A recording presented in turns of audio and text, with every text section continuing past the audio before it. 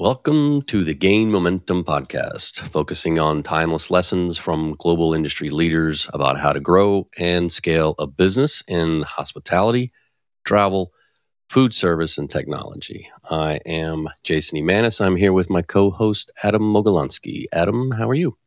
I'm great. It's good. It's good. Our guest today is Karen O'Neill, Gain advisor, former senior executive at places like Unifocus, No Cross, Stay in Touch, Micros. I'm exhausted thinking about it. I couldn't list them all, but how are you, Karen? I'm doing great, thanks. Just fresh back from Las Vegas. So, attending a conference out there. So happy to be here. Thank you. Well, thank you for joining us. Adam, why don't you take it away? So, Karen, for this podcast focusing on scaling a business and momentum, we're trying to do timeless lessons that apply to practically everyone in every business, whether you're a seasoned veteran or a young 20-something who's starting out, who's looking for that little nuggets of wisdom. So we frame this around 4 questions that are focused on travel, technology, and hospitality, but really they apply to all industries. So starting off with that first question, it is, when it comes to scaling a business, what is the single piece of advice you would give entrepreneurs from your perspective as a professional in hospitality? To me, I've always, for myself and also companies that I've been part of and that I've helped with from an advisory perspective, small companies, large companies, companies who have scaled very successfully and companies that have even, perhaps struggled. I think it always comes back to, in my opinion, who you've surrounded yourself with. And that can be at a simplistic layer of who you are co-founding a company with or who you are making a plan with. But as that grows, I think it really extends to the advisory community, actually, and who you have selected as almost like your cabinet around you to help you with very specific tasks that are critical when you're considering the scale and the timeliness of that scale. So I think that to me, that would be most piece of crucial evidence or suggestion would be to really surround yourself with the most lucrative, strong team, both from a co-founder, obviously your community that's around you, as well as the advisory side of things. Yeah, and we don't learn from our successes as much as we do our failures. So I'm curious if, without naming names, can you give us an example of of where it went south? Yeah, no, I think that there is a quintessential, look, there's a lot of startups where there have been there's been a couple or, 2 to 3 co-founders to start. And by the end of the journey, there's not 2 to 3 still standing. And there's been evolution in that initial foundational base of the co-founders. And, look, sometimes it's probably unavoidable, right? And I'm sure that there are situations where that's the case. But I also think you really have to get back to rudimentary understanding of who you're going into business with.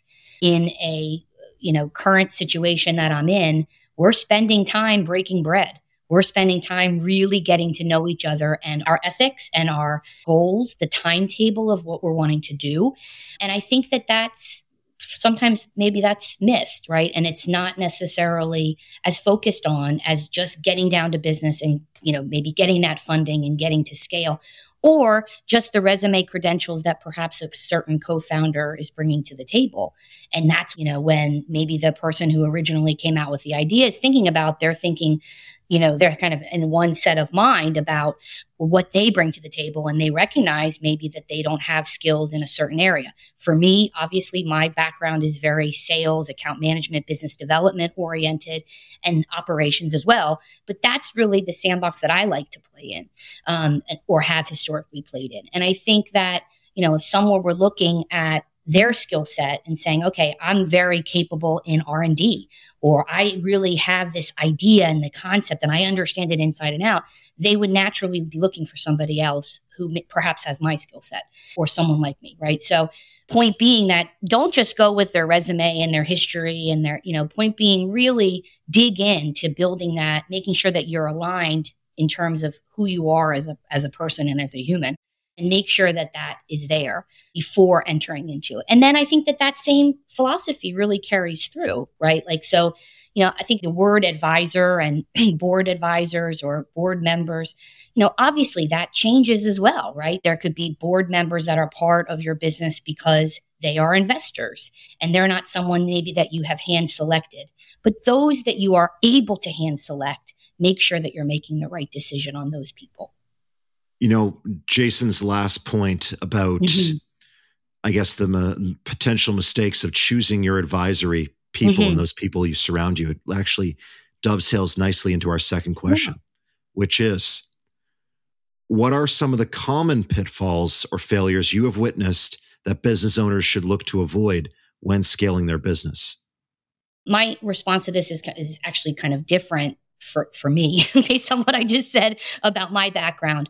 But I think that one area that I've seen some real challenges around is on the product side, on the actual product ideation and the building out of the product, is not taking into consideration the long-term activation plans, the scalability as it relates to that. So how are the team members or the consumers that are going to utilize that product, how are they going to use it? How are they going to be trained on it? How are they going to activate it? What if they have questions? How is it going to be supported?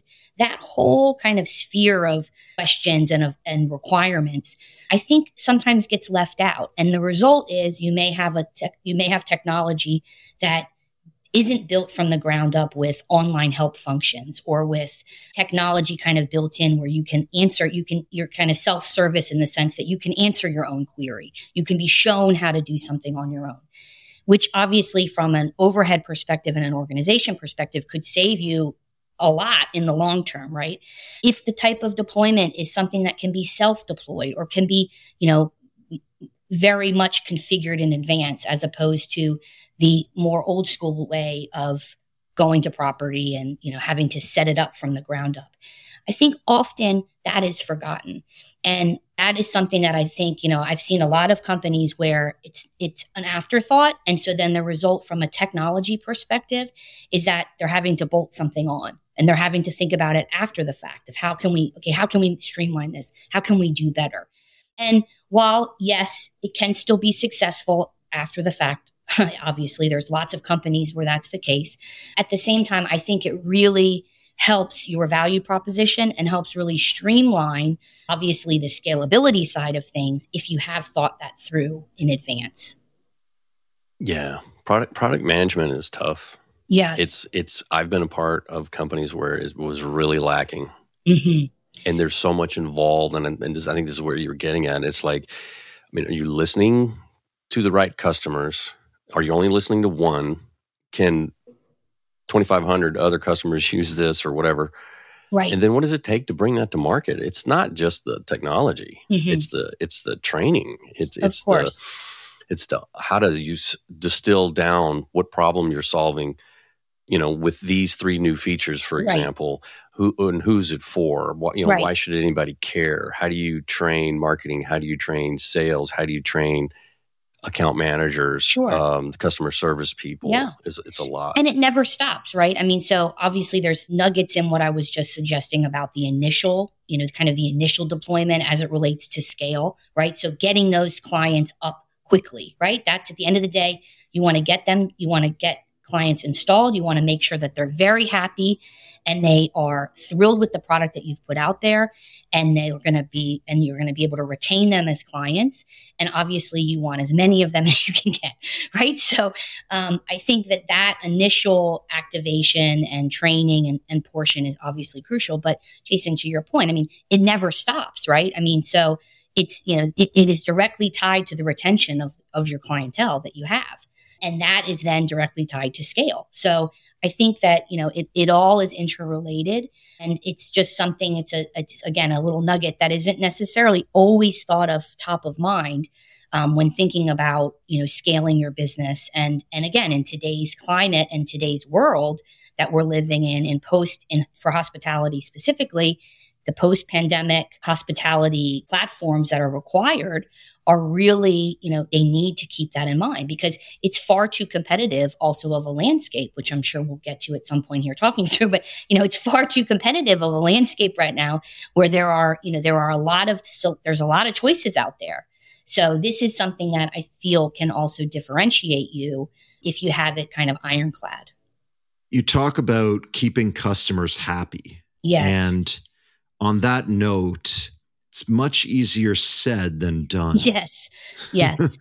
So I'm wondering though, can you think of any lo-fi techniques or very simple things that you've seen work that keep customers happy?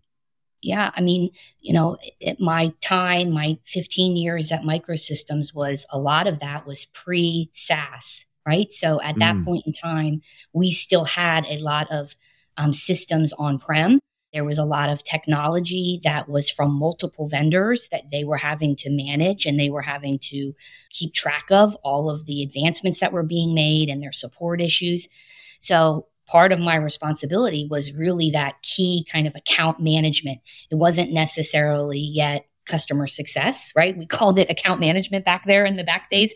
But that account management, I think, what I found always to be successful was just communication, over communication. And I know that sounds, very rudimentary, obviously, but, going back to having that phone call, or in our case now, so much popularity around video calls, and seeing people in person, obviously is the best case scenario, but really putting in that effort around that, building that relationship. It goes a little bit back to the very first question around who you're surrounding yourself with, but, building that relationship with your customers and making sure that they know that you are their voice. You are representing their voice within the organization.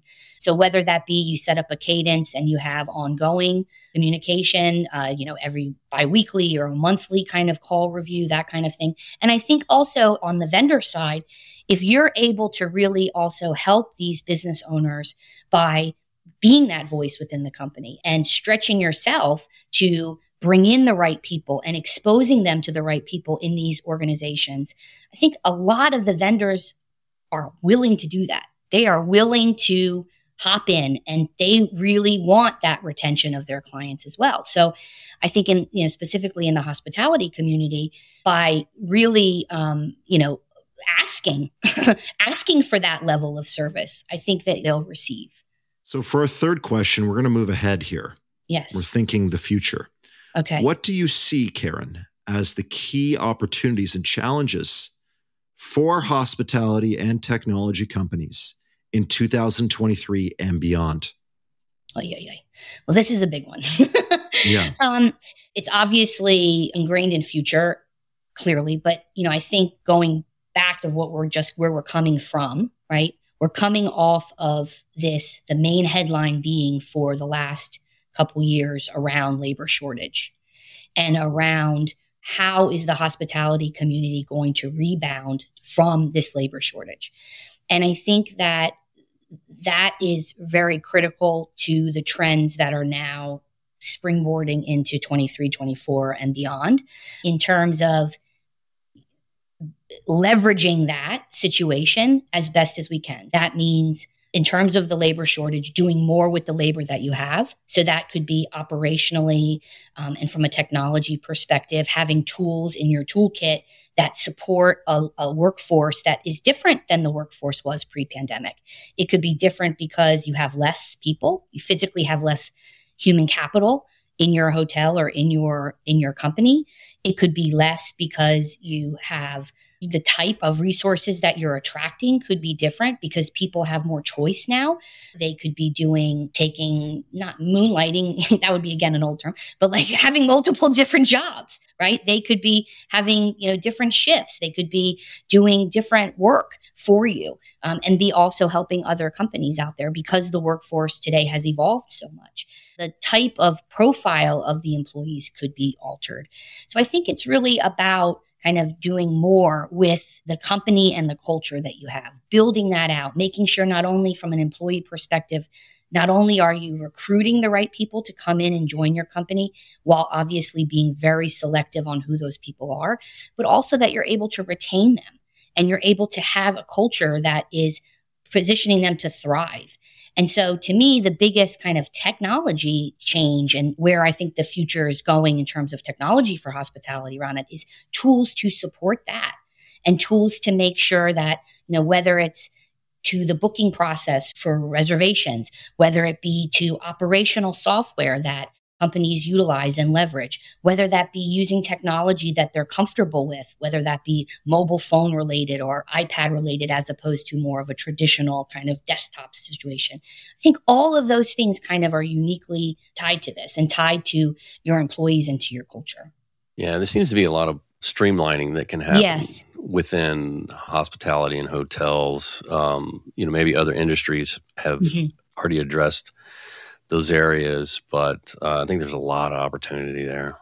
Yeah. I mean, if you think about I was in a meeting at one point with Hilton Hotels in a former life, a year ago. And we were a little bit more in the thick of it, right? Of the labor crisis. And this was as part of my position at Unifocus. And what I found to be very interesting was that during this meeting, the whole focus of the meeting was around one of their top 3 pillars, which was employee retention and keeping their employees happy. And what tools could, in this case, Unifocus provide to help them with doing so? For them, they can't reach their goal of their scale that they're looking for and their technology goals and their community goals if they don't have the right team members there. And I think that, to me, that, most of the players, right? If they're not talking about it, then, I think something could be wrong. But, most people out there are talking about this, right? So I think that, to me, is kind of a critical example of, some of the largest companies in the world that are focused on this. Well, going back to that example about Unifocus. Yes. What I'm wondering is, everyone, of course, recognizes this need to retain talent for keeping employees, and everyone's a lot of them have reframed their products in this way. Yes. So what I'm wondering is, what features or what technologies are you saying are actually most effective right now at helping retain talent? Mm-hmm. So it probably is a little specific, maybe more to within, let's just talk about hospitality industry specifically within the hospitality vertical, right?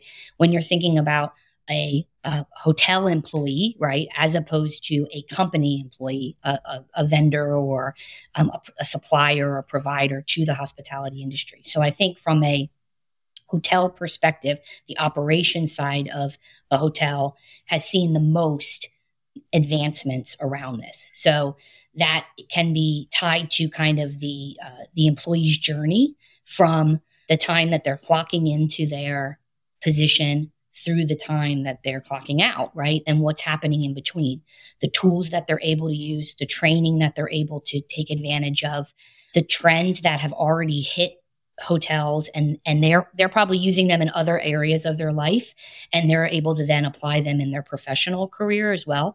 So I think all of that kind of, again, sphere of technology that they're witnessing to, I think has been the most advancements. And there's a lot of great companies that are out there, both from a startup perspective and more well-established companies that are really trying to throw their hat in the ring and make sure that they're adding new functionality.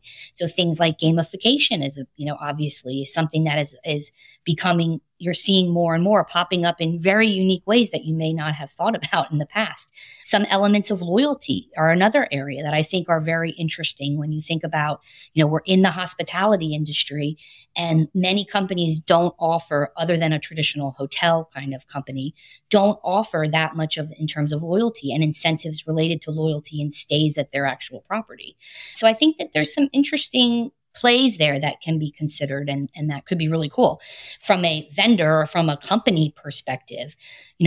Similarly, I think that for me as a past employee, any sort of technology that I can leverage that I have some level of familiarity with because of my personal life, great. Right? So if we're something that's mobile enabled, terrific, right? So expense management tools is a really big one.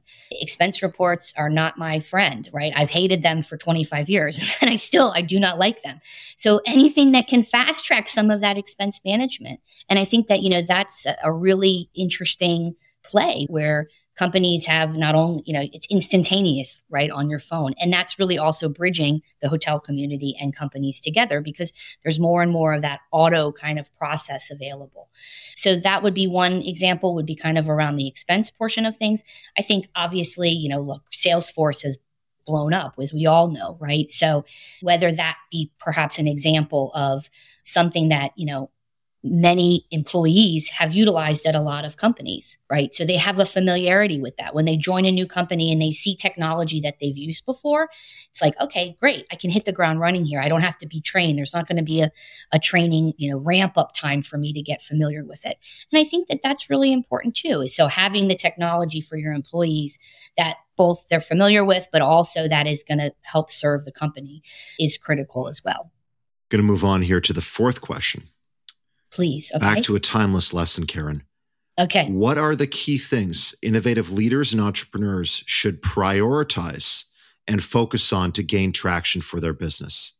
So from prioritization and traction, I think that, again, the employees and who you're surrounding yourself with is very critical. The second thing that I would really talk about is I just mentioned a little bit around the technology of that, but I think that that's obviously very important for that employee retention and for building out that team of that very select group that you've brought on. But the third thing I would say is around the commercial aspect of it, right? So commercializing your business. So there's a very competitive landscape, as I was talking about before, in our industry right now, right? It's kind of the rose and the thorn. There is a lot of new vendors that have come to market. There's a lot of new categories, some of which have emerged post-pandemic based on a new guest journey, based on a new employee journey. But I think that obviously the risk of that, the flip side of it, is that it makes competition very fierce. And so I think that your commercial package needs to be ironclad. And so what I mean by that, to really scale efficiently and effectively, you need to ensure that you have the right value proposition. So that to me is built out of your pricing model, whether that be a SaaS style model or more of a capital expenditure model based on what you're offering to the end user. I think that that's really critical. Now, I feel in the industry, there is a tremendous amount of packaging, right? And there's always been this age-old question of, is it best to go with one vendor or is it best to go kind of with best of breed, right? And so I think that is going to continue. The lens is going to be very strong in regard to that because, people theoretically are doing more with less in terms of their employees and potentially their budget as well. And so the idea of having that platform where you have one vendor or one company that you're having to deal with, I think that there's a lot of value to that. And I feel like that consolidation, we've seen it happen in all different areas and segments of the hospitality industry. That may also be coming, and we've seen some of it in our vendor community. That may come further. So the value proposition is very critical. And also, I think, this maybe will perk up Jason's ears, but as it relates to your outbound communication and your marketing of your value proposition, I think there's a real art to that. And to me, again, that's not always, that sometimes could be an afterthought, right? It's not that go-to-market strategy hasn't thoroughly been thought through from inception. And I think that really is very critical and a big part of the whole overall overarching value proposition. I'm sure Jason has a comment on that. No. Yeah. Know thy customer. Yeah, know thy customer. Know thy customer. Talk to them. Right. Ask them questions. Yeah. They'll tell you.